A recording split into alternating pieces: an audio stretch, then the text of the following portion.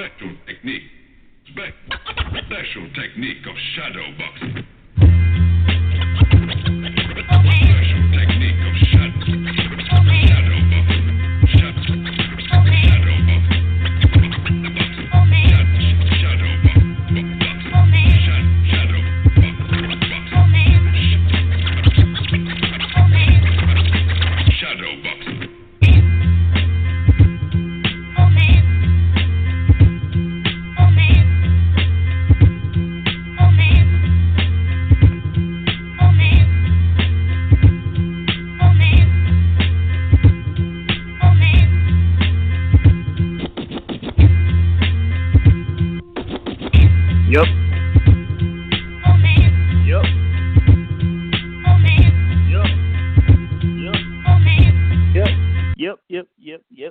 Yep. What's going on?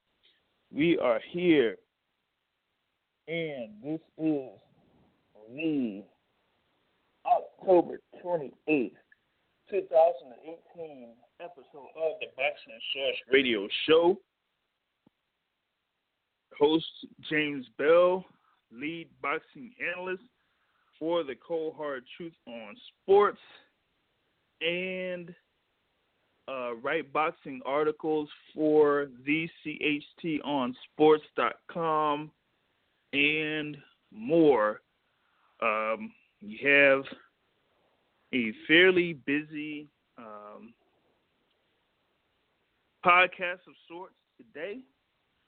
So if you want to get in on the talk, you could call in at 347-237-5539. That is 347-237-5539. Press the 1 key to get on queue, and you'll be able to talk live on the show. We had like a fairly busy day in the boxing world yesterday. So we, basically want to get into, what's going on as far as the World Boxing Super Series, and also, what went down from the Madison Square Garden, specifically the Hulu Theater at the Madison Square Garden. We had, what went down as far as the IBF Middleweight Championship being on the line.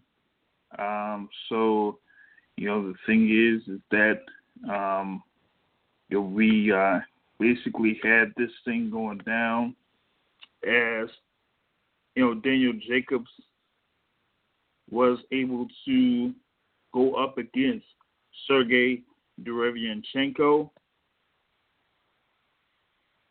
And, it was a fight between two guys that were familiar with each other.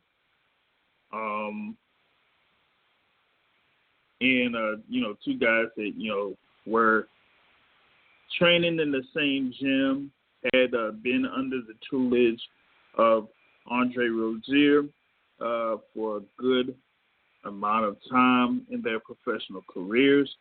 Of course, you had Daniel Jacobs as the former WBA regular champion up until, March of 2017, where he faced Gennady Golovkin, and Gennady Golovkin got the decision over Daniel Jacobs. And so, after that, you had, Sergey Derevyanchenko, coming up in the ranks, undefeated there in the middleweight division, had worked his way up to become the number one contender for the IBF title. He had his win over Toriano Johnson who at the time was, one of the top rated guys in the IBF rankings, before he, became the, I would say the highest rated contender there for the IBF title. Earlier this year, Gennady Golovkin was the top contender for that belt, and with Golovkin, I would say is that we had the unified titles, which included the IBF title. We know about what happened for the date May 5th of 2018. He was scheduled to face Canelo Alvarez in May of 2018, but that didn't happen. And so as a result, Gennady Golovkin ended up facing Baines Martirosyan. That particular fight triggered the IBF to make a decision there and say, hey, you weren't able to face Canelo Alvarez on, May 5th, 2018, and as a result, we got to have you facing our mandatory. And so Gennady Golovkin, ended up not, facing Sergey Derevyanchenko, and ended up giving up the belt. And so that is how we're, able to get to this particular position here so far. And, now what we have is we have this date coming up with Daniel Jacobs against Sergey Derevyanchenko. And, with that being said, pretty much going to try to get into the discussion here for this particular matchup. Just trying to arrange a few things here, trying to go live on Facebook through the Boxing Source page. So for those that wanted to, tune in through that, they're able to do so. So, here with this particular thing on, Jacobs and Derevyanchenko at the Hulu Theater in Madison Square Garden. You had something between these two guys, and of course, both of them are familiar with each other. You had, Daniel Jacobs being under the tutelage of Andre Rozier. You also had Sergey Derevyanchenko when he was coming up in the ranks in the middleweight division, also under the tutelage of Andre Rozier. And, once this matchup was put together, the first, question that was coming up was that, okay, who is Andre Rozier going to train in their particular matchup? And, of course, with Andre Rozier having a very close relationship with Daniel Jacobs, he chose to train Daniel Jacobs in this particular fight. So, going into this, you had, Jacobs, Derevyanchenko, two guys that are very familiar with each other, two guys, that are very skilled in the middleweight division. We did see that there was like a significant height advantage for Daniel Jacobs, but that didn't necessarily have the overall things going on as far as like who would be an overwhelming favorite. Even though a lot of people kind of like felt that Jacobs would be a favorite in the fight here between him and Derevyanchenko. First round was, basically a feeling out round between the two. Of course, you're going to get something like that between two guys that have a lot of respect for each other, two guys that, were very familiar with each other and what strengths and weaknesses were. And, what we got was something to where you're trying to see what the gauge was as far as like, Daniel Jacobs' range and power. And this was pretty much like the first time, I would say, the first time that a lot of people saw Sergey Derevianchenko in a big time event. So, with that, that's basically what we had in this particular matchup. So the thing is, with that, you wanted to, get the things there in reference to both of that. Just trying to figure out something here real fast. I'm going through a little bit of technical difficulties on the side of the Facebook. So I wanted to see if I could try to put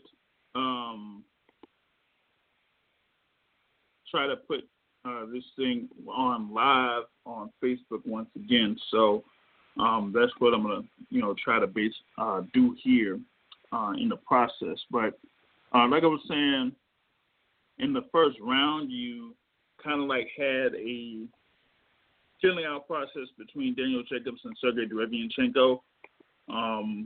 It didn't take until pretty much near the last minute of the round before you kind of like saw some real engagement between the two. And this was like when Daniel Jacobs was like kind of like focusing on his opponent there with Derevianchenko, and eventually getting to the point where he was able to catch Derevianchenko on the pretty much on the chin, and then affect him very much right there. So the thing about it is that with that, the challenger was knocked down by Daniel Jacobs there and got a count in the first round. So you already had a first round knockdown in this fight between the two, which kind of like gave people the inclination that it might be an easy night for Daniel Jacobs. So first round, you pretty much had a good start by Daniel Jacobs. Was already getting the 10-8 round there so far. And, on that instance, you probably would have said that Sergey Derevianchenko probably got into this matchup a little bit too soon. So, here I would say that you kind of like have Sergey Derevianchenko pretty much try to adjust in this matchup with Daniel Jacobs. From that second round, pretty much that second round on, I would say that Daniel Jacobs was kind of like measuring where Sergey Derevianchenko would be, because with Derevianchenko, it looked like he didn't want to set up a lot of his punches. It seemed like he just wanted to get up close to Daniel Jacobs and then wail on Daniel Jacobs once he got close enough to be within range. So it wasn't like he kind of like set things up with the jab or anything like that, or tried to, give Daniel Jacobs different looks while he was there in front of Daniel Jacobs. You didn't necessarily see that you had Sergey Derevianchenko kind of like bob and weave with his head a little bit whenever Daniel Jacobs, started to throw his jab. But when Daniel Jacobs didn't throw his jab, Sergey Derevianchenko was able to try to get into the inside and then, kind of like back Daniel Jacobs up into the ropes and then throw a couple of combinations here and there. However, it wasn't about as active enough as he probably could have been, to where you kind of like seen openings from Daniel Jacobs, especially when Jacobs dropped, his left hand a little bit. So Sergey Derevyanchenko was able to be successful with the right hand and a couple of times, but with that, he didn't necessarily follow through enough, especially when Daniel Jacobs was able to be inside the pocket and then kind of like get outside of the pocket when Derevyanchenko was able to get in there in close quarters. Now, when Daniel Jacobs was not able to get, or when he was able to get out of those close quarters, you didn't necessarily see like a left hand coming out of Sergey Derevyanchenko.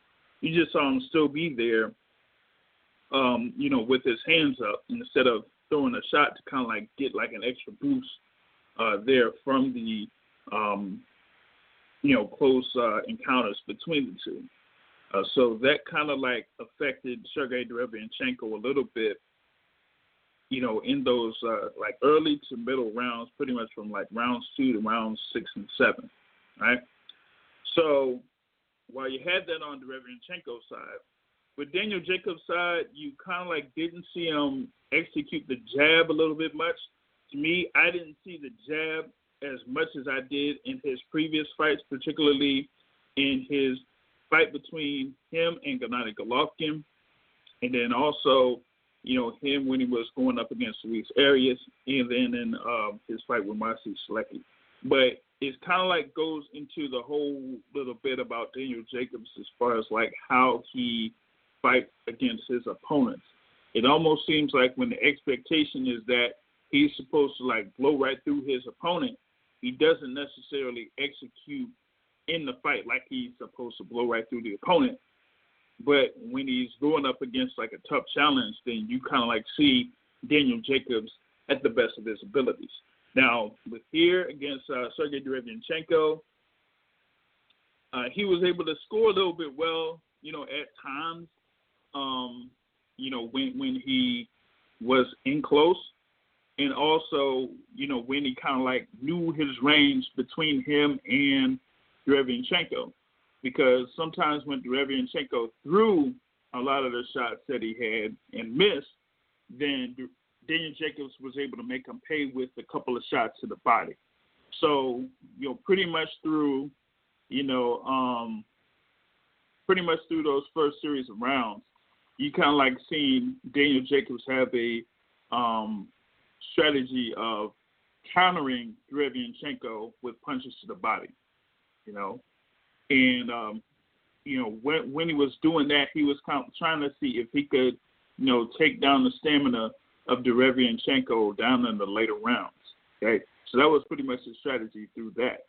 But while that was happening, Derevyanchenko still looked like he was pursuing him, still like he was going after him and things like that. But starting from, I would say, the 5th or 6th round, you saw the effects or overall effects of, one, Derevyanchenko being in his first fight that was 12 rounds, and 2, the effect of Daniel Jacobs throwing those punches to the body. Because, in between rounds, I would say, rounds 5, 6, and 7, you kind of like seeing Derevyanchenko's body language look like, ooh, I'm getting work. Ooh, I'm getting work. Ooh, I'm getting work. So kind of like seeing him with his, mouth open, going after Jacobs and things like that. And then, still trying to go through the fight. Now, even with that, fatigue, he was still working. He was still going after Daniel Jacobs. And it kind of like seemed like it was affecting the judges, as we'll be able to, talk about later on here. But, after rounds 8 or 9, I would say that Derevyanchenko kind of like was getting back into the fight. And it almost like seemed like it was the story of Daniel Jacobs in the past, as well as that he would kind of be able to do good early, but fade a little bit later in the fight. And it almost seemed like that was the case here against Sergey Derevyanchenko, because what happened was it looked like the overall output from Daniel Jacobs was going down while the activity of Sergey Derevyanchenko was going up. And so that strategy of, working the body and going to the middle and, countering and things like that didn't seem like it really affected Sergey Derevyanchenko from rounds, 10, 11, and 12. So what you had was Derevyanchenko kind of like working and then being able to connect well on his punches on Daniel Jacobs like he was trying to do in the earlier rounds. But, on the flip side, you didn't have Daniel Jacobs countering like he usually was countering in those first few rounds or so. So the things that you were looking for as far as like the punches to the body, counter punches to the body, the left hand, switching from, orthodox style to southpaw style, which is what Daniel Jacobs did in those, specifically in the first half of the fight, was that you didn't see him kind of like switch from, orthodox to southpaw, that like kind of like get away a little bit or get back a little bit from, Derevyanchenko's right hand. So you kind of like didn't see that switch up there between Daniel Jacobs there reacting to Sergey Derevyanchenko in the second half of the fight, which probably, was what made Derevyanchenko get back into the fight. Okay, so in round 12, you pretty much got like the best out of both of those guys. A lot of upfront action, a lot of swinging for the fences. Pretty much a war of attrition of sorts between the two, and a lot of punches were getting connected there between Sergey Derevyanchenko and Daniel Jacobs. And at the end of the fight, I kind of like felt that Daniel Jacobs should have been comfortably ahead in this particular fight, but the scorecard said otherwise. Daniel Jacobs ended up getting the win, ended up getting the vacant IBF middleweight championship, but he won by split decision. Julie Lederman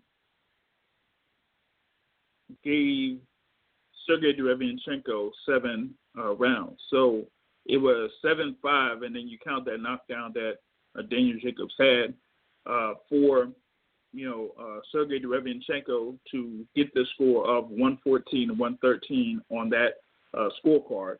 But Daniel Jacobs was able to get the other two scorecards and get the win to become the IBF middleweight champion of the world. It was it was a good little matchup between two guys that were familiar with each other, been in the same gym. It was under the tutelage of the same trainer for a long time. It was just that, I kind of like favored Jacobs to get the win there. And for me personally, being a fan of Daniel Jacobs, I kind of like expected a little bit better from him. Being able to try to engage a little bit more, work the jab a little bit more. I didn't see, a lot of the jab from Daniel Jacobs in this particular fight with Derevyanchenko. I think that if he was able to do that, he would be a lot more successful, especially with a guy that, kind of like was right in front of you, pretty much right in your line of attack if you, basically were able to do that. And I would kind of like say that, he didn't necessarily carry that momentum of that first round knockdown to kind of like get Derevyanchenko in, troubled waters, I would say. I think that, Derevyanchenko was able to feel, what Daniel Jacobs could do there, with this power shot. But, even though, Derevyanchenko kind of like responded a little bit in round 2. It wasn't, as much as what we saw in round 1. Okay, so with that being said, you have Daniel Jacobs being able to move on as far as like his overall status in the middleweight division. Going through quick thing there with the middleweight division, you have Daniel Jacobs, their IBF middleweight champion over Sergey Derevyanchenko. The previous week, you had Demetrius Andrade get the WBO version of the middleweight championship with his win over Walter Kaltendakwa. Okay. We also had last month, of course, Canelo Alvarez defeating Gennady Golovkin to get the WBC version and the WBA Super Championship there in the middleweight division. So you have Canelo Alvarez, you have Demetrius Andrade, you have Daniel Jacobs as the champions right there. That still, doesn't mean that you kind of like have other contenders out there. I mean, Sergey Derevyanchenko is a very, very tough opponent, very, very tough guy to have there in the ring with, and that's what Daniel Jacobs emphasized after the particular fight that he had with him. And, of course, you have former world champion, unified champion, Gennady Golovkin, that's still out there. You also have, when he comes out of suspension, Billy Joe Saunders, who held the WBO middleweight championship before being tested positive there with the Xylophrene. And then you got Jamal Charlo, who, will be able to discuss in detail what's in his near future there, as, Charlo is the mandatory position for the WBC middleweight championship. So, a lot of guys that are out there, some that, I still, wasn't able to mention. Of course, you still have David Lemieux there that did have his first round knockout over Spike O'Sullivan in that fight card that had the rematch of Canelo Alvarez and Gennady Golovkin. So, he's going to be out there floating around saying, hey, I want one more, title shot, see which way, he'll be able to go to, try and get that. Middleweight division has like a lot of contenders. HBO, in this particular telecast that they had was saying, well, particularly with Max Kellerman and Roy Jones out there, that the middleweight division kind of like seems like the division that could have a lot of activity over the next 12 to 15 months with their top contenders, with their title holders. We'll be able to see if we can get that. Jim Lampley was able to, give his input as well, saying that, hey, the difference that, that's being seen out here is that, in the welterweight division, you have the big names in the welterweight division out there, but it doesn't seem like, they're fighting each other. But here in the middleweight division, you see that, a lot of them are fighting each other here. Let me see if I could get my caller in here, 646. Tell us your name, where you're calling from. Hey, what's up? This is JR. This is Matt. I'm from the Gloom Tomb in the Bronx, New York City, BX Stand Up. I was listening to you talking about how the middleweight division is shaking out, and I think I think Jacobs kind of put himself in a great position, basically, because to me, he could have his pick of any of the middleweight champions. He doesn't want to fight Andre. He said that, they're like brothers, and they're not going to fight unless it's for big money and for undisputed. He still has the Canelo fight, which he's like the favorite to get in May. And there's always Billy Joe Saunders.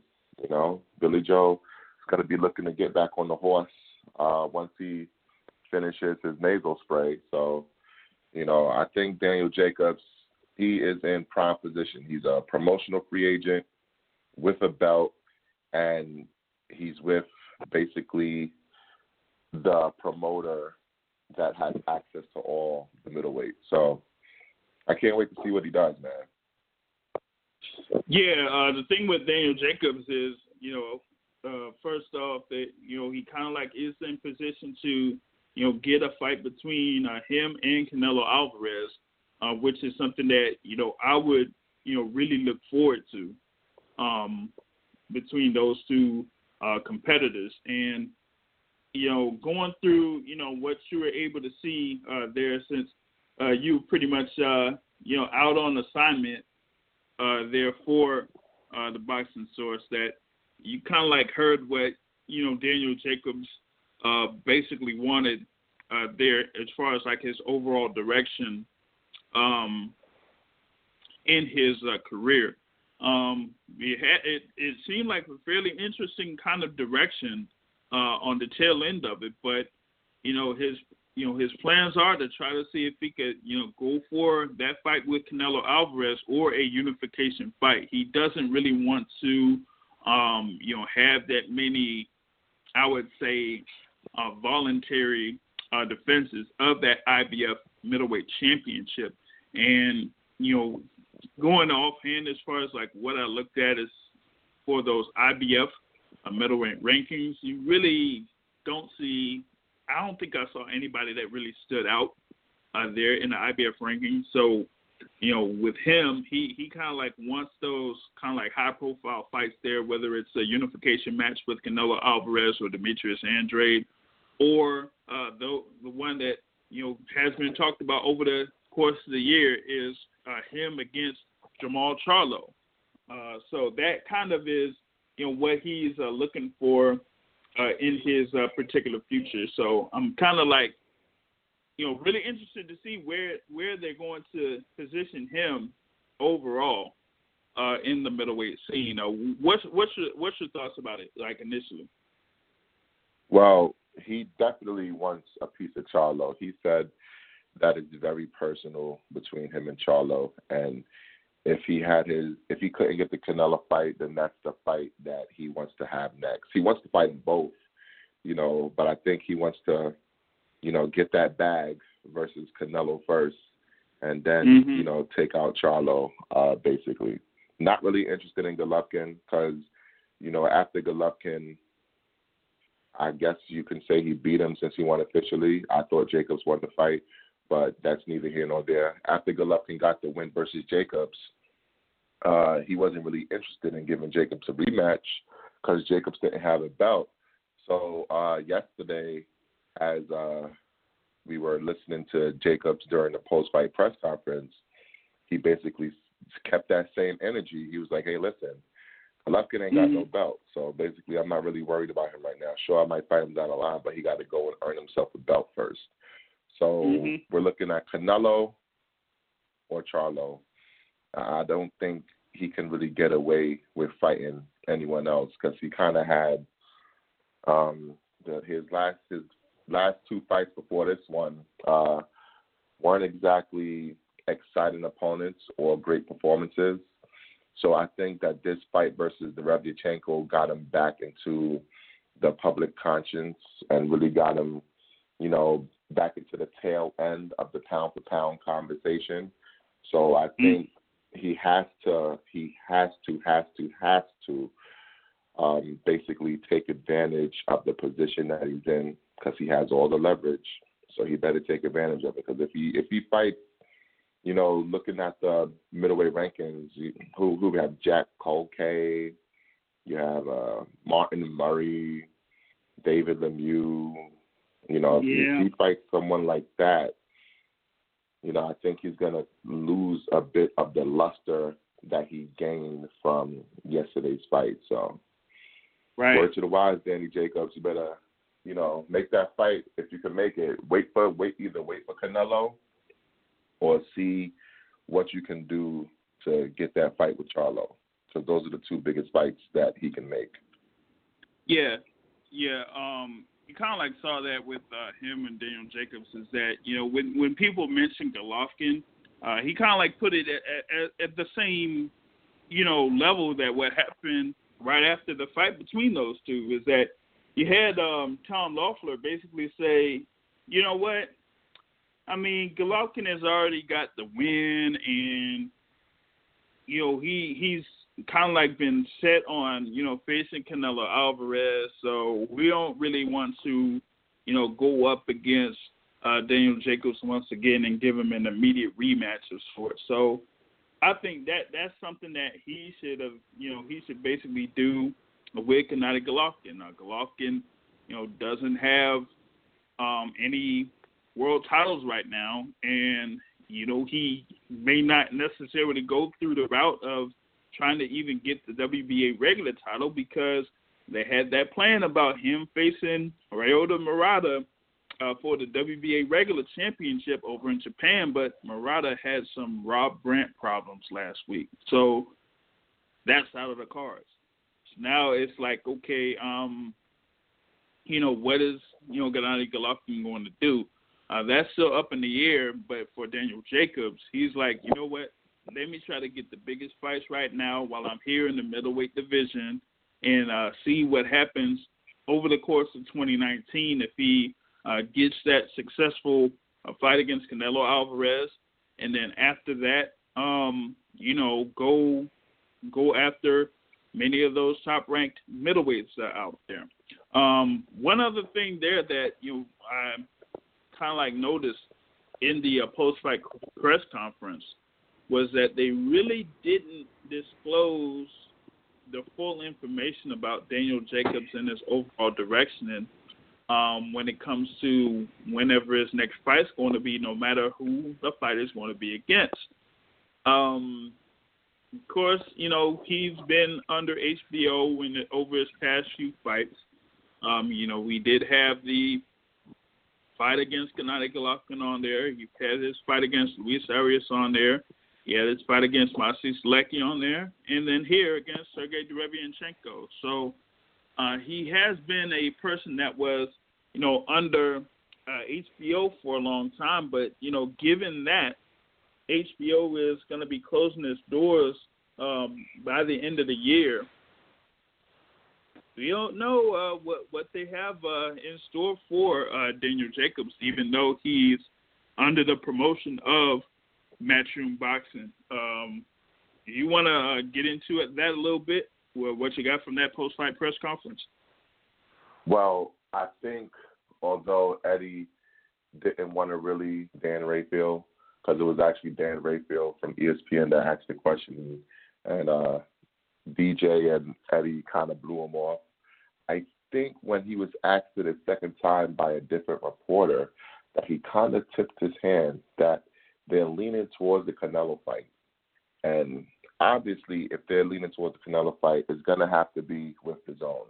Whether or not that'll be a one-off fight or if he'll sign an actual deal with DAZN remains to be seen. One thing that is certain is that Danny Jacobs is going to make the best financial deal because he can fight whoever the hell he wants. He has his strap. He has the options of fighting Canelo. The Canelo fight was talked about for September with Golden Boy. They offered him an 80-20 split, which he was actually going to take. Obviously, the price is going up. But I think DAZN is going to be the play for Danny Jacobs for obvious reasons. Yeah. And that's, kind of like what I'm, looking for there with Daniel Jacobs because, while he's been under Matchroom Boxing, he's had the, I would say the lucrative type of deals, lucrative type of contracts there for his fights that he's had while being signed by Matchroom Boxing. So I think that, with that, he's going to probably direct himself in that,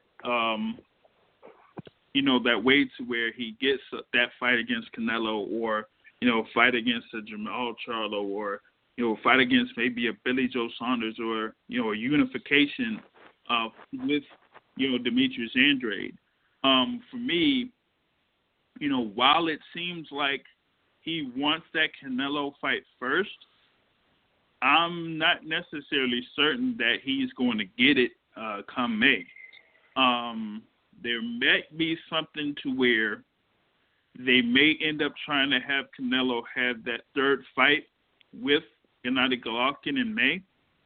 And it would kind of like build some things or build a possibility where you might want to see, at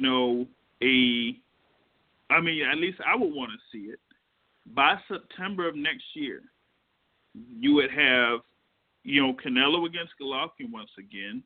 And if Canelo gets through that, he keeps those titles. And in the meantime, Daniel Jacobs faces Demetrius Andrade for the IBF and WBO titles, so that by September, you would have an undisputed middleweight championship fight. Maybe between Canelo Alvarez and Daniel Jacobs, or Canelo Alvarez and Demetrius Andrade, because you rarely have those chances to where we get an undisputed champion. I mean, like we said, we only had Terrence Crawford there in the super lightweight division, and this year we have Alexander Usyk in the cruiserweight division. So why not have by 2019 the shot that we could have an undisputed middleweight championship, there for the fans to see. Well, I think if it goes that route where we're getting the undisputed championship, I think we got the brackets wrong a little bit.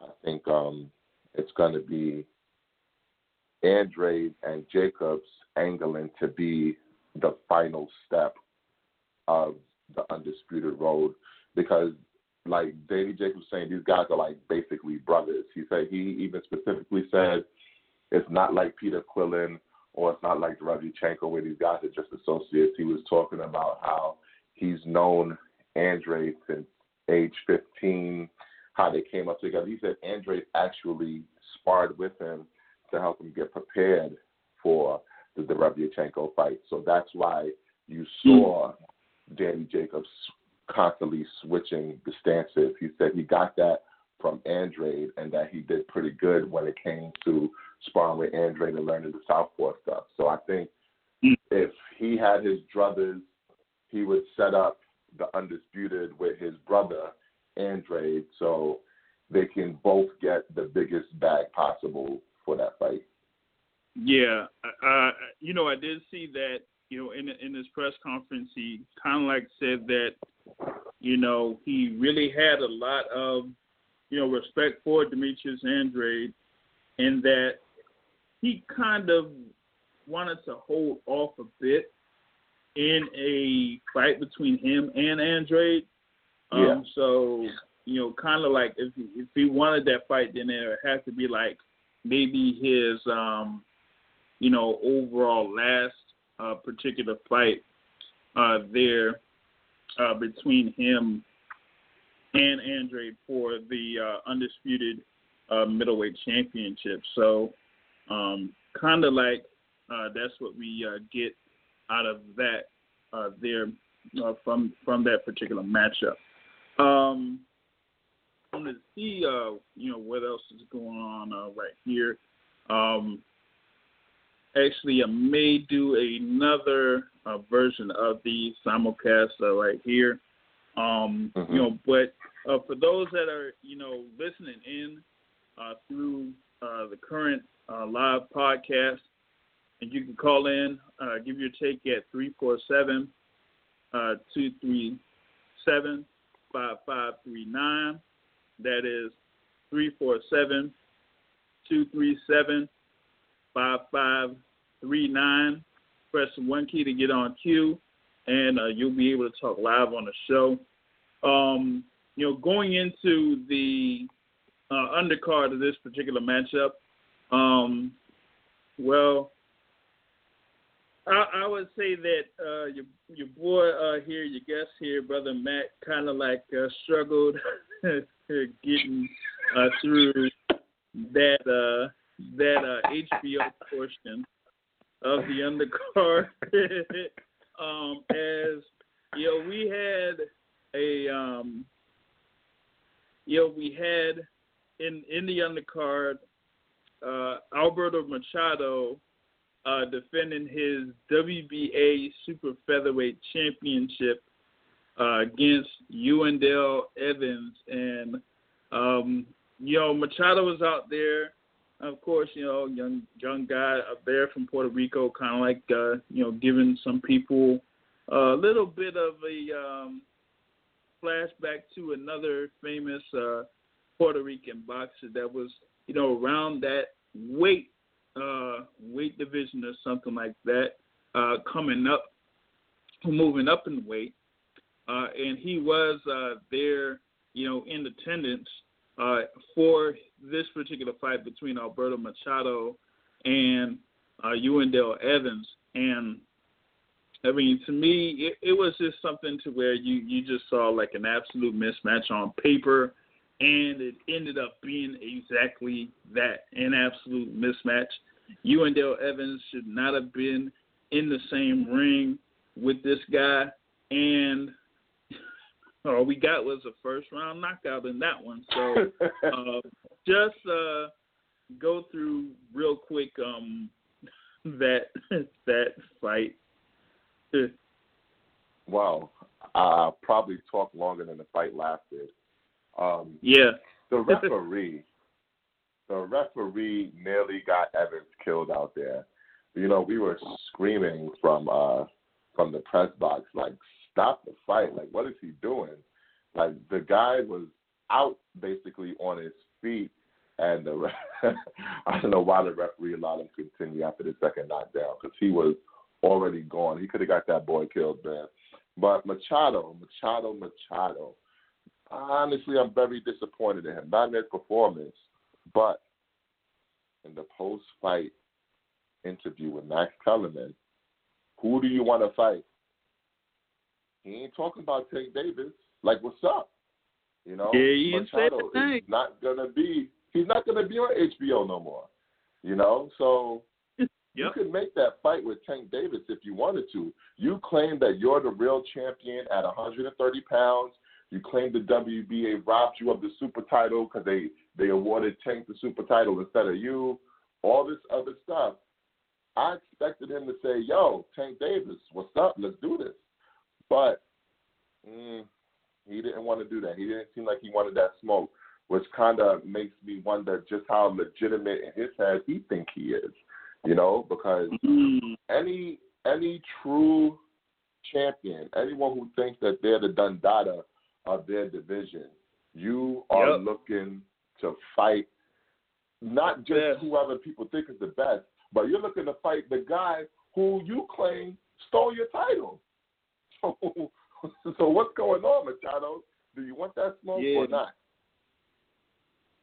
Yeah, it's like he don't want to get all into it with Tank Davis, man, and that's like kind of a red flag of sorts, to say the least, because I mean, you have all of these other guys that are out there, particularly in that super featherweight division, and they kind of like been talking some stuff to Tank Davis, and Tank Davis been saying that he wants this guy, and then of course you had recently Tevin Farmer with that IBF version of the strap saying that, hey, he wants to fight Tank Davis.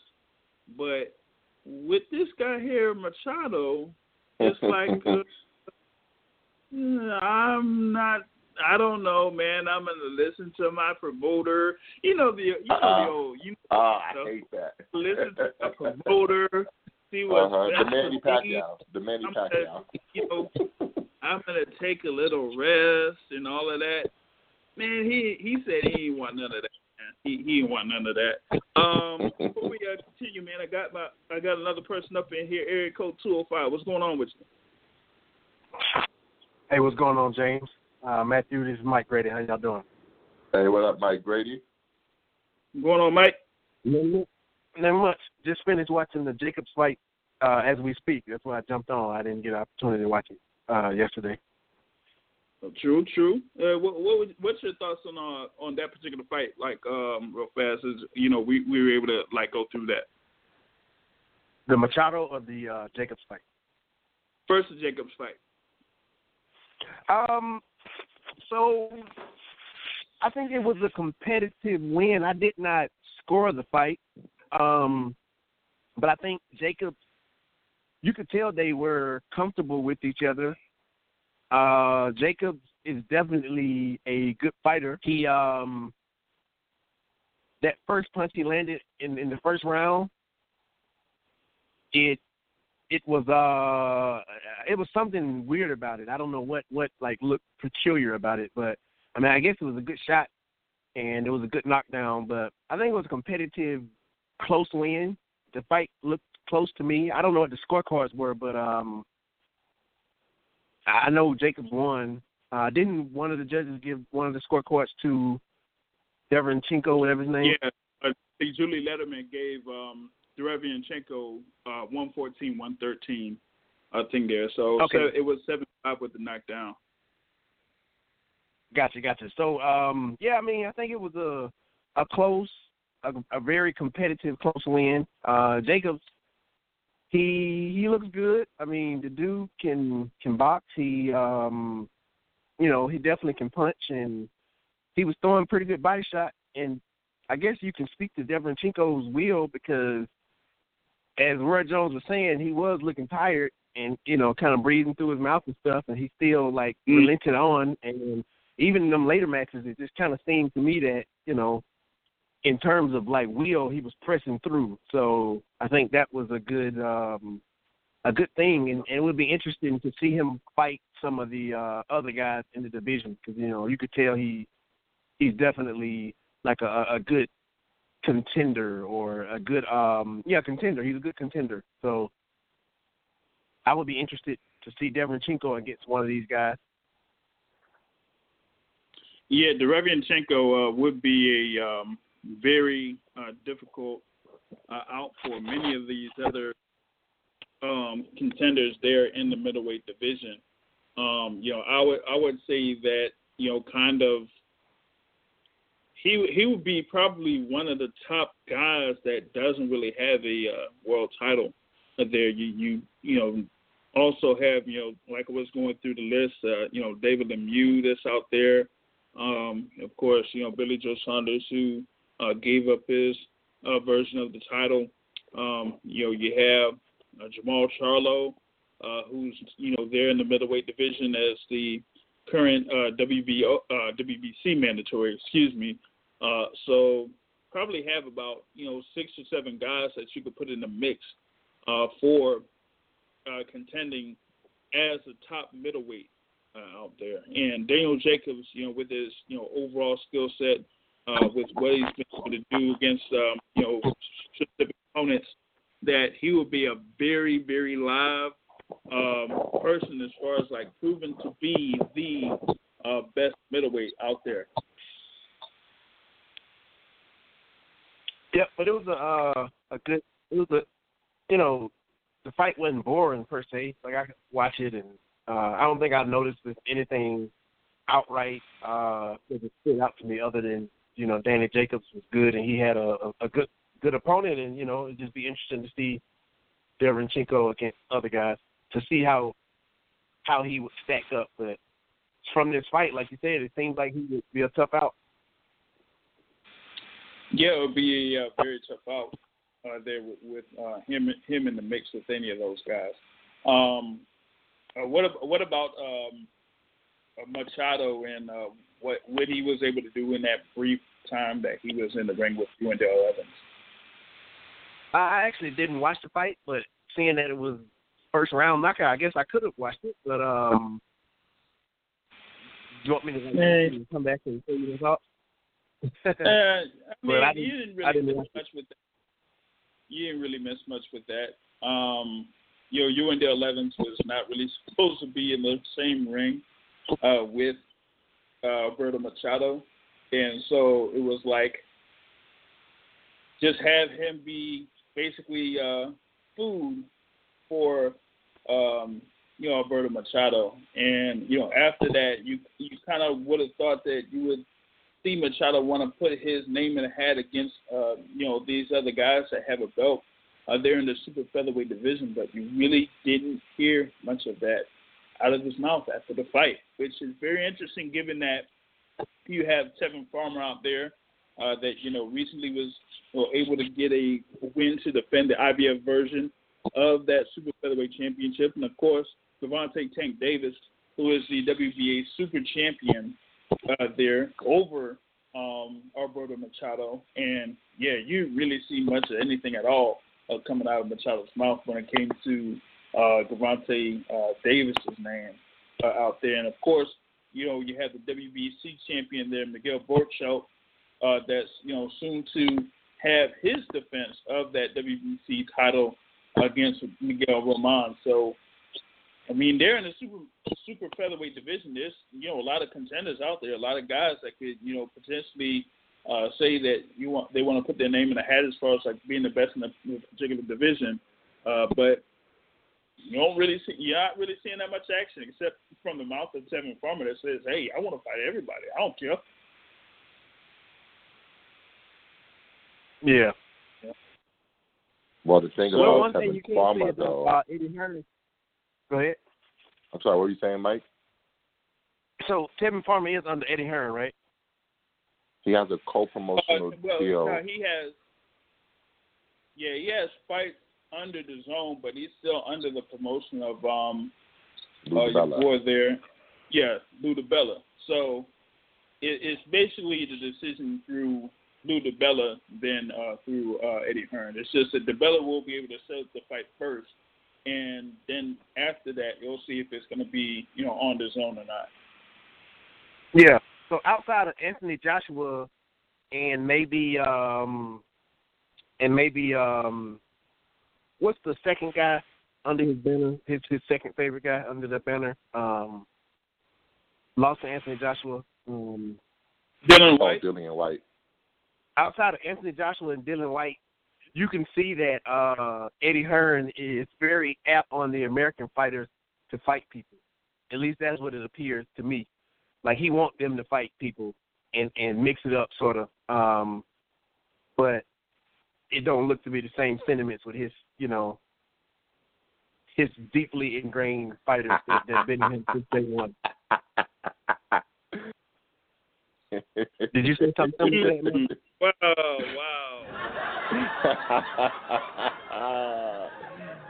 Shots fired, baby. That's so funny. That's a real comment. It is. That is a real you comment. mean that? I'm just laughing because I can't wait for JR's rebuttal. That is a real comment what's your from rebuttal? you. What's your rebuttal? Given the fact that both of those guys that are over in the UK have amongst the best resumes in the heavyweight division, that point really can't be brought up about those two guys. It really can't. So, I mean, I see what you're trying to say there with those two, but the fact of the matter is that it looks like you're trying to say that the guy Anthony Joshua and the guy Dillian White aren't really stepping up to challenges or so-called challenges in the heavyweight division when their resumes say otherwise. But it is what it is on that one. Bomb Squad, baby. Live on Blog Talk Radio, or if you're seeing this live here on Facebook through the Boxing Source, and if you want to get in on the Boxing Talk, you could call in at 347-237-5539. That's 347-237-5539. Press the 1 key to get on queue, and you'll be able to talk live on the show. Next thing we got, next topic is what went down over in New Orleans as you had the quarterfinals of the World Boxing Super Series continue, particularly in the super lightweight division. As the first fight, you had Ivan the Beast Baranchyk versus Anthony Can You Dig It, Yig It. I found that really funny. It was this nickname for Yig It. Here you had two guys, that were there undefeated. Baranchik coming from Russia. Then Anthony Yigit there from Sweden. Was kind of like an action, pretty much a little active fight there between those two guys. Baranchik just looked like he was a guy that just wanted to come at you and continue to come at you and just, not really stop, going after Anthony Yigit. And, while Yigit had a couple of good moments out there in the ring against Baranchik, it just didn't seem like he was able to really phase Baranchik, whether it was through punches or accidental headbutts or whatever it is. So, while Yigit was very competitive, he had like a, pretty much a swollen eye that just built up and built up and built up big time, over the course of the fight. And it just got, too bad for him to continue in his fight there with Ivan Baranchik. And the referee ended up calling the bout there, giving the win for Ivan Baranchik for him to, go into the semifinals of the tournament and win the vacant IBF Super Lightweight Championship in the process. So he stays undefeated there and goes in the World Boxing Super Series semifinals. They're in the Super Lightweight division where he's going to await the winner of Josh Taylor and Ryan Martin, which is scheduled for next Saturday there. So start with, I'm going to go with Matt here. What's your thoughts about this fight here that you had? Well, I just watched it this morning because, I was at the Jacobs Derevyachenko fight, so I wasn't able to see it live. Honestly, while the fight was exciting, I wasn't too impressed with either guy. I wasn't familiar with either guy, to be honest, before the fight, and I just picked Yigit because he was undefeated. So much for that. And I picked him because I didn't know Baranchik was with DiBella. If I would have known he was with DiBella, I would have known he was going to win because DiBella picks really good fighters. But I think they're just food for Josh Taylor. Josh Taylor boxes too well for Baranchik. Baranchik, to me, he's what Floyd Mayweather will call straight up and down with no special effects. So I think when he gets in there with a really good boxer, he's gonna really struggle. He's exciting to see, but he doesn't have the skills to pay the bills. So he probably looks like I would say maybe a guy that kind of like was a straightforward fighter around that particular division and in the welterweight division in Ruslan Provodnikov. So you probably get a little bit of a Provodnikov there with Ivan Baranchik there a little bit. That's actually a really good comparison. But how do you see Baranchik doing against the likes of a Josh Taylor if they should meet in the semifinal? I mean, Josh Taylor, he should basically have a blueprint there to beat Ivan Baranchik. Just stay out of the pocket if he needs to. All you got to do is, be able to box him and, be able to be very active with the jab and, kind of like see what you're able to do, looking for Baranchik's punches and, kind of like throw in a counter or two to keep Baranchik honest. So he should be able to, get a fairly easy victory, I would say. I would kind of really favor Josh Taylor to get the win over Ivan Baranchik there in the semifinals. If he was able to get past Ryan Martin over in Glasgow, Scotland, right there. So that's what I got on him. What about you, Mike? I didn't watch the fight, but with a comparison to Provodnikov, I would be interested to see him.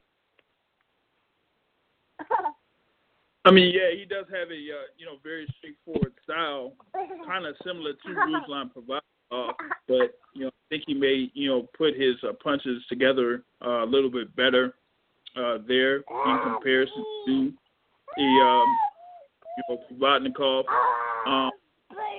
And I kind of like to see that he's really hungry. Going after his opponent, pursuing his opponent. But you kind of like see the overall flaw as far as like not really setting up his shots, not really giving his opponents different looks there. So that's what I kind of like get there from Ivan Baranchyk in his potential fight in the World Boxing Super Series semifinals. Possibly against Josh Taylor there. On the other side, you did have the hometown guy, Regis Prograis, going up against Terry Flanagan in the main event there for that card over in New Orleans.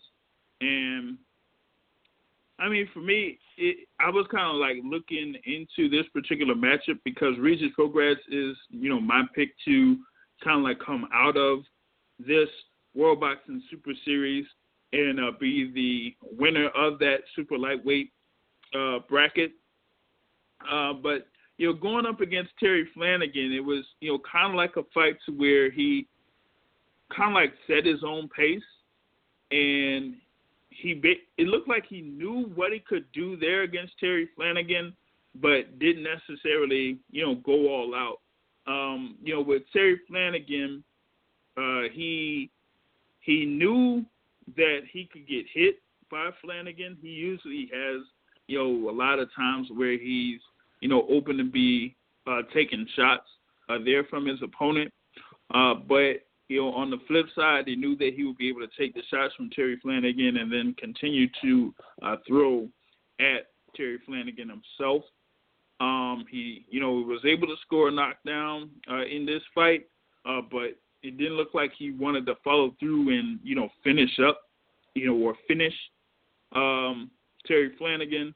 And he ended up, getting that decision win there at home, getting a unanimous decision and having the WBC Diamond Super Lightweight title in the process, or, retaining that Diamond title in the process, and moving to the semifinals where he'll fight Kurl Relic, who scored the win over Edward Troyanowski in his quarterfinal there. So for me, that Prograis Relic fight is now looking a little bit closer than I originally thought it would be there between the two. So kind of like looking forward to that fight to see how Prograis kind of like performs against a guy in Relic who has, already been in, big fights before, high profile fights, had his, 2 fights against Rancis Barthélemy and,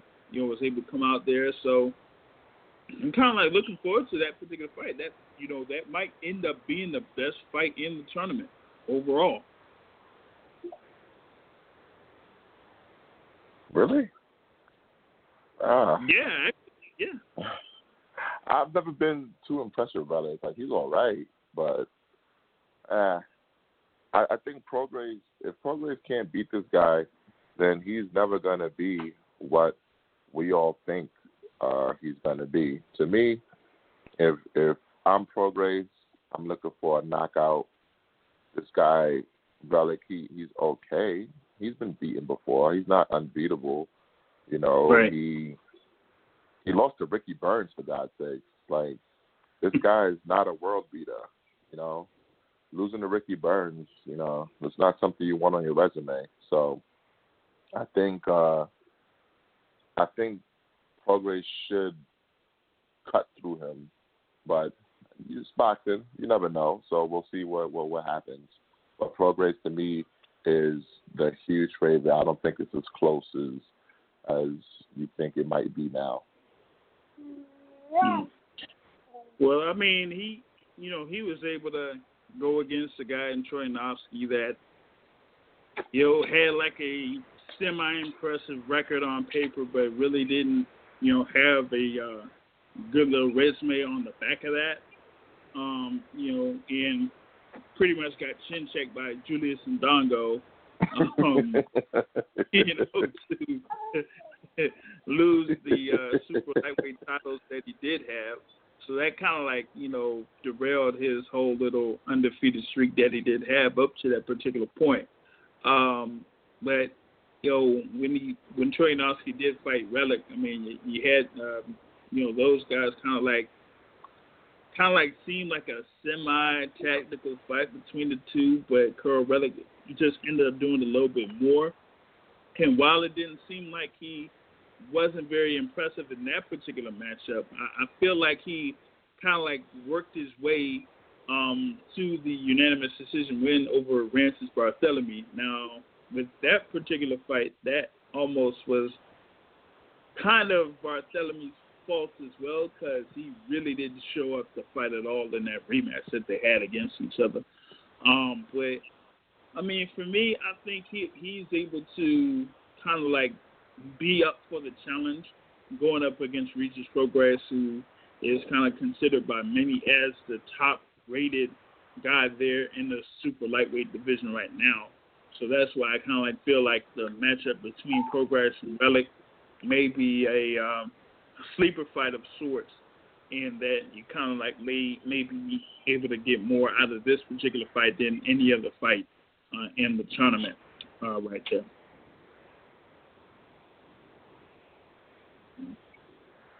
Yeah, so that's my overall thoughts about that.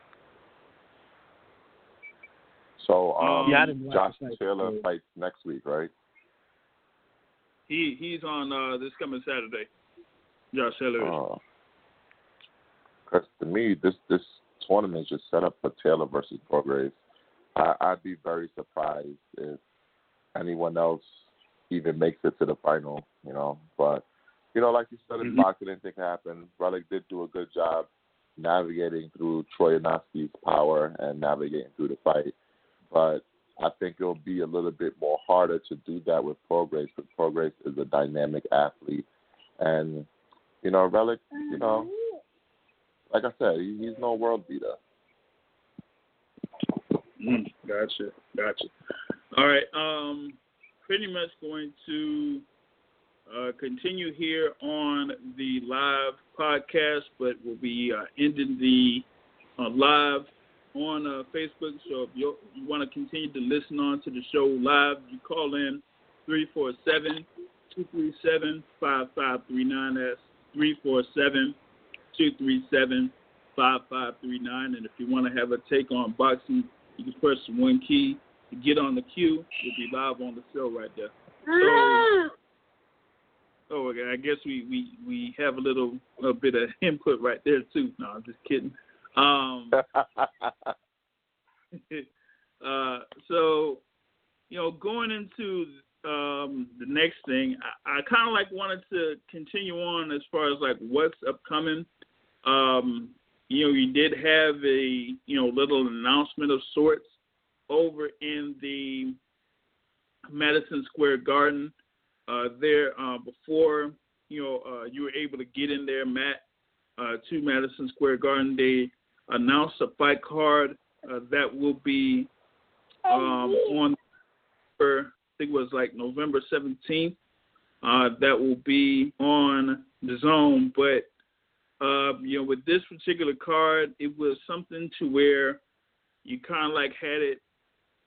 They already were talking about Gabe Rosado versus Luis Arias. That was a fight that was already, signed.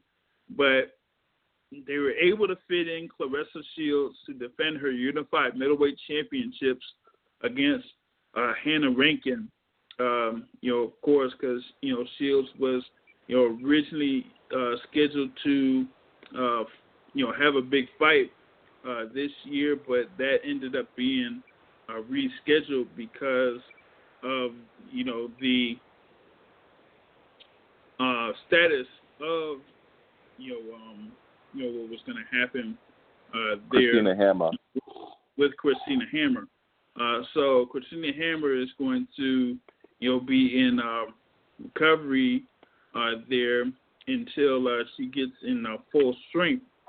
to face Clarissa Shields. But in the meantime, Clarissa Shields will be, on this fight card here, going up against Hannah Rankin in a 10-round fight. Who's going to be the main event, JR? The main event? Yeah, who's the main event for this card, JR? Because you're beating around the bush, man. You're beating around the bush. Let's talk. Let's talk about this. Okay. The main event of this fight card that's on November 17th in Mulvane, Kansas, around the Kansas City area, is heavyweight contender Jarrell Big Baby Miller against Bogdan Dinu. Is there anything special about this fight? To me, when I see this thing here for Jarrell Miller going up against Bogdan Dinu, I quote the word of Stone Cold Steve Austin. What? Oh, man. Shout out to the WBA once again, proving me right. Because what JR has not said is that this fight is going to be for the soon-to-be vacant WBA heavyweight title. Oh, man. Now, for those that aren't in the know, the World Boxing Association has been going through a little bit of trouble with their regular. So, in September, they were scheduled to have the WBA regular champion, Emmanuel Char, going up against Freza Kendo for that WBA championship. It was going to be Freza Kendo Jr.? Freza Kendo Jr. or is that can't be Freza Kendo from the 90s, right? The actual 43 or 44 or whatever year, whatever age Freza Kendo is, going, being in the fight that was going to be his first fight in over 4 years, and he was going to be fighting for the WBA regular championship. However, Manuel Char got tested for an illegal substance, so that fight ended up being canceled. Okay. Now, we had been going through a little bit of talk about, Manuel Char, eventually getting stripped, and that Big Baby Miller was saying that, I'm going to be put in position to fight for the WBA regular championship and this and that. And so, people were saying, so are you going to be facing Freza Kendo for the championship since Kendo was in line to fight for the championship? Nope. Is he, slated to fight Trevor Bryan, who's actually the number 1 rated contender in the rankings that the WBA has up? Nope. No, he's going to fight Bogdan Dinu, who is coming from Romania, who's actually rated above Joe Joyce, and Guillermo Jones. Yeah, wait, hold up. Wait. I'm reading this right. The cruiserweight Guillermo Jones? I'm like, wait a minute. No, it can't be that Guillermo Jones. Hey, like he said, hey, this gotta be Guillermo Jones Jr., man. Just like we asked if that's President. This gotta be Guillermo Jones Jr., man. No. Guillermo this is crazy. Guillermo Jones is not in the heavyweight division. You can't tell me that this guy is not in the Nah. But be honest, Jay, have you heard of this new guy? Because I've never heard of him. I've never heard of him before. Yeah, but dang, Guillermo Jones is in the heavyweight division. Unbelievable. Yeah, but this Bogdan Dinu. So this guy who, how do you, okay, so he's ranked ninth in the WBA. He's had a bunch of fights over in Romania and a good number of fights over in the Bell Center in Montreal.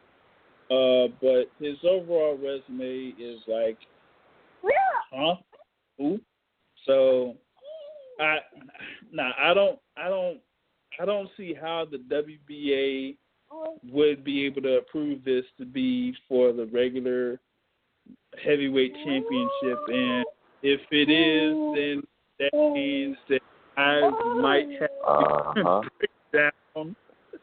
Welcome to the dark side. Welcome to the dark side. I can't do it. I would have to break down and admit that welcome to the dark side. That a certain person influenced the decision of the WBA in this case. Earn with Hearn, baby. Yo, I really can't believe this. I really can't believe this. But, you know, my guy, ESPN, Dan Ratio, he's usually pretty accurate. He doesn't really put stuff out there until he knows. He says that this fight is going to be for the Bacon title. That's crazy to me. Oh, man. Man. Oh, man. I just can't, bring myself to believe that they actually sanction this particular fight as the fight for the WBA regular championship. I mean, for me, the only way that they would kind of justify this, and we know that they won't do it, is that the winner would have to face Trevor Bryant in their next fight. Mm-hmm. And we know that happened. And I mean, to kind of like look at this whole thing, I'm like, why would they put the card together like this to have Jarrell Miller be the main event for something like this? And also for, Demetrius Alita to kind of like be a part of this as well, because he's the original promoter for Jarrell Miller, so he kind of like has a hand in this as well. Were you talking about it being inside Kansas? No, I mean, like, dealing with Jarrell Miller overall is that, that's kind of like been his, that he's a guy that's kind of like managing his career or something like that. But, but with Eddie Hearn kind of like saying that, hey, Jarrell, I can get you in this position, I can get you in that position. If you fight here, if you fight there, if you fight this particular guy, if you want to take the fight with this guy. And, up to this point, Jarrell Miller has, accepted those fights there. So, with me, it's like, okay, you have this string of fights where you were fighting Gerald Washington, Marius Watt, and Johan Duhaupas, and everything was looking a little bit good. Like your overall stock in the heavyweight division was going up, and then after that, you fight Thomas Adamek. Well, he was kind of like still floating around there in the top 15 of the heavyweight division. He was, of course, long in the tooth, so that ended up being an easy fight there. And here against Bogdan Dinu, who is a relative unknown from Romania, that's the expectation in this particular fight that has been put together, that Miller is just going to, come in there 306 pounds to 308 pounds or whatever it is and walk through this guy in order to potentially get the WBA regular heavyweight title.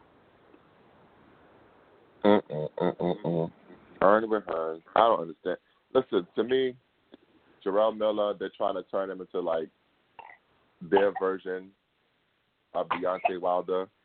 He's literally fighting people that Wilder already beat, and now he's going to try to earn his title, I guess. But oh God, What is going on? What is going on with WBA, JR? You gotta help me understand what Gilberto Mendoza is doing, because I could see if Miller was gonna fight Trevor Bryan. Okay, you could say that's for the vacant title since Bryan is already the interim champion. But you have an interim champion. Why not just elevate him to the regular title holder if you're going to strip Manuel Char? Why would you still have a vacant title when you have an interim champion? I thought the purpose of the interim champion was to take the place of the regular champion when the belt is either held up or something like that. The belt is not going to be held up anymore. They should elevate Bryan. If Big Baby Miller wants his title, he got to go through Trevor Bryan. Or, hey, listen, order Okendo versus Miller. Order the damn fight. Well, I mean, it looked like they didn't necessarily order that fight, but it seemed like that fight was a possibility between Okendo and Miller, but the reports are out there that said that Freza Kendo passed on $1 million to fight Jarrell Miller, and that's why we are ending up with Miller against Bogdan Dinu in Kansas. Well, according to Freza Kendo, he wasn't short of proof of funds, so I don't know what Eddie Hearn struggled. Does Eddie Hearn have $1 million to give him? I don't know. I need to see a proof of funds. Well, at least here the difference would be that, Eddie Hearn would be able to, come up with $1 million and wouldn't have to ask somebody else for it. That's a completely different promotion and in a completely different network. But that story is either here nor there. But I found it fairly interesting that you did say the thing there about this situation about vacating a WBA title and the status of having an interim champion, because this wouldn't necessarily be the first time that that's happened with the WBA. Because in 2016, they had the WBA regular champion that ended up fighting somebody. Then he ended up losing that title, and the guy that with Ruslan Shagayev going up against Lucas Brown ended up beating Shagayev, but Lucas Brown ended up getting that WBA regular title stripped. Now, at that time that had it gotten stripped, there was an interim champion, who was that? I wonder that. That interim champion, his name was Luis Ortiz. But the problem was they had Luis Ortiz lined up. They had Luis Ortiz lined up in a fight where he was supposed to fight Alexander Usanov, and Usanov didn't. That fight fell through a couple of times, and because of that, Mendoza said, "Oh, you don't want to fight Usanov? Okay, fine. Guess what? We're gonna strip you of that interim title." So that's so that's the whole story there with the WBA and all of that there. So I don't know what to make out of all of that there, but also there's some more news that came about here. While we're going into the tail end of the live session on a podcast. So we have scheduled on Fox the first PBC production while under the new deal with Fox. And so we have on Saturday, December 22nd, at the Barclays Center, we're going to have a doubleheader starring everybody's favorite group, the Migos of Boxing. No, I'm just sorry. What a jerk. Everybody's favorite set of brothers in boxing, the Charlo brothers. So, the Charlo brothers, you have Jamal Charlo there that's going up against Willie Monroe Jr. So that is going to be the fight there that we're going to have as I think the main event through the coin flip that happened on Wednesday in that press conference that they had. So you have Jamal Charlo against Willie Monroe Jr. There, and also you're going to have Jermell Charlo defending his WBC Super Welterweight title against former title contender there in Tony Harrison. So those are that's the co-feature and the main event.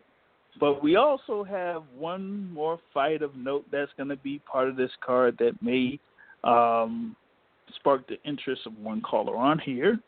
And that is in the heavyweight division, as everybody's favorite mandatory contender, Dominic Breazeale, will face the tough, the rugged Carlos Negron. Hey, what did you call me?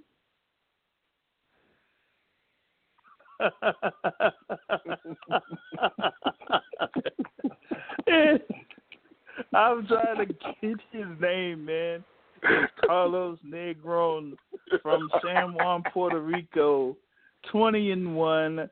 I have no idea where he is in the rankings of the World Boxing Council. Oh, he's not. Oh, he's not. So I want to know a little bit more information about all of this, because it seemed like there was some particular talk about this guy and Dominic Breazeale potentially facing another contender in the heavyweight division, but he didn't want to go to a certain country to fight that person. JR, don't And what he wanted to have the fight here in the U.S. But since they didn't want that fight in the U.S., I guess that potential fight between Dominic Breazeale and Dylan White didn't come to fruition. So instead, Dominic Breazeale is part of a card in the Barclays Center the weekend before Christmas here in the U.S. against Carlos Negron. And that's the story that I got on that. Thoughts about the card, folks? Where's Mike Grady, man? Is he still around? Yeah, I'm still here. This is crazy. I can't believe the way you spin this, JR. So now all of a sudden, White versus Breazeale ain't happening because Breazeale didn't want it? Like, what's going on here? What is going on here? Breazeale had a preference. I didn't say he didn't want it. He said that. He said that White had a preference. This island. Listen, man. First of all, this card is crap. Why is this card on before Christmas? This probably got to be for TV. Well, it's on Fox, but no, but I mean, they can't expect to be selling tickets because, from what I understand, holiday weekends are actually pretty good for TV ratings. So I think this is just strictly for TV ratings because there's no way they're expected to sell even half of the Barclays Center the weekend before Christmas. No way in hell. Yeah, I don't see it. Maybe they should have we did talk about this. You know, we did talk about this when it was, kind of like first announced, and we said, we were in agreement when we said that, why didn't they have this fight card over in the Houston area? Exactly. If they're going to feature the Charlo brothers, why not have it in the Houston area? You know what I mean?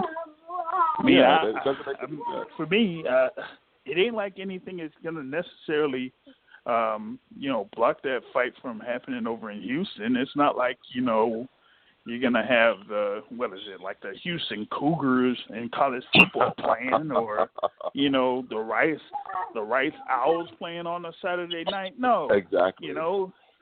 I mean, and having like the Houston Texans, if they had a home game, that wasn't going to really affect the fight. You know what I mean? Exactly. So why not have it in Houston? They I don't know what's going on with the Charlos. I mean, Jamal, I can understand because it came out today that Golovkin rejected their fight that was mandated by the WBC. So I can understand if he is struggling to find top contenders that will fight him. But Jamel, come on, bruh. Like, I like the Tony Harrison fight, but you got that big boy waiting for you. You got that big boy that's recovering from a shoulder injury waiting for you. You have other options, I think. But New York, I'm going to try to see if I can make it out there. I got to, because I don't understand what's going on. I don't know why New York, why the Barclays Center, why not somewhere in Houston, why not in the Rockets Arena or something like that. Or if you don't think that they can sell that out, have it in a smaller venue. But New York, at the Barclays Center, how many tickets are they going to sell? Maybe a couple thousand. It's gonna be empty in there. They should probably just have the fight on the bus that kind of threw the dolly through. Just have the fight there. Put the fans in the seats there. Have them fight in the parking lot or something, because no one's gonna watch it. And Dominic Brazil, at least he's active again. Nobody really cares about him, except for his brother Harold. That's about it. His first fight in this year. Since November of last year. Jesus Christ. Yeah, it's crazy. I was thinking that if we had, I thought I had it to where you had, both brothers actually be featured in a card over in Houston. But I'm not necessarily seeing that. The last fight that Jermell Charlo had was over in the Energy Arena back in 2015. So, they did have that, and actually Tony Harrison was part of that card. So that's kind of weird. So you could have had it back there in the Energy Arena or something like that. I don't see why they couldn't do that, man. Wow. I hope Al Heyman's not losing his fastball. I'm just going to say that. Maybe he wants to build the Charlos into an East Coast attraction because they already have the South on lock. Maybe he wants to build them into an East Coast attraction. And isn't this under their quotation marks, promotional banner, quotation marks?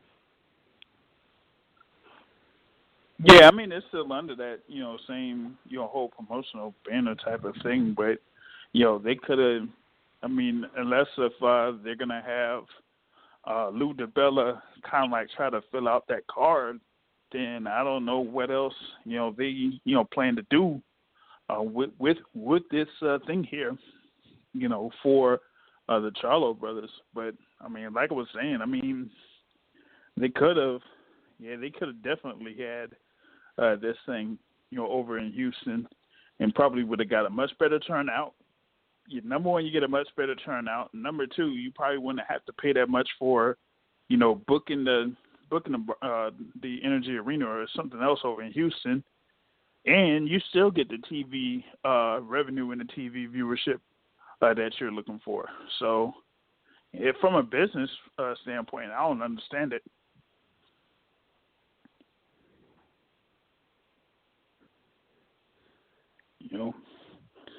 They better you pull one were of these going to Eddie follow up Hearn with that, Mike? to pay tickets. Was I going to do what? You had like anything else to say on that fight card that was announced? Then I think both Charlos win. Nothing. I don't think Willie Monroe has, from what I've seen, that next level, that gear like once his back is against the ropes, you could see him thinking and kind of talking himself out of, pushing forward to go through the fire and risk getting burnt to, do what is necessary. And you could see that in all of his step-up fights where he thinks and then sees the fire and is like, yeah, it's hot. It doesn't really want to, continue in that direction. The thing with Willie Monroe, seeing that, he's, gone up against the likes of Gennady Golovkin and, up against Billy Joe Saunders is that he's there at middleweight, but it doesn't seem like he carries enough pop behind his punch to make, people be honest about, him being at that middleweight division. So, I don't see where he's going to be able to do that much to really phase Jamal Charlo in that fight that he has with him on December 22nd. And on the flip side, kind of like see the same thing with Tony Harrison, where he went up against Jarrett Hurd. He was able to, give a good out there against Jarrett Hurd, but, ended up fading down the stretch, and that ended up being his downfall. So not sure what, I get out of that there for this matchup. So that's why I say that, they kind of would have been a better job to kind of like position this in a different venue. But, they didn't make it happen there. So that's pretty much what I got on that, man. The only other thing here that I would have probably touched on was the thing about, potentially having Errol Spence Jr. and Mikey Garcia facing each other on pay-per-view scheduled for February. But I think I'm going to probably table that for a little bit later until we get more details on it. So that's kind of like a teaser for the next version of the Boxing Source radio show. Now, as far as like when that will be, I will have a little announcement about that, because it may be either a special time for that or we may table it for this upcoming week. So be on the lookout on the Facebook page to get updates on the next episode of the Boxing Source radio show. But in the meantime, pretty much drawing this episode to a close, you'll have the podcast online through iTunes, Google Podcasts, Spotify, all of those things where you could subscribe to the Boxing Source radio show and listen to all of those podcasts. And I thank, Matt and Mike Grady for calling in to this particular show. And like I say at the end of every show, fun of boxing is to hit and not get hit, not to stand and trade. On that note, I'm out. Have a good evening.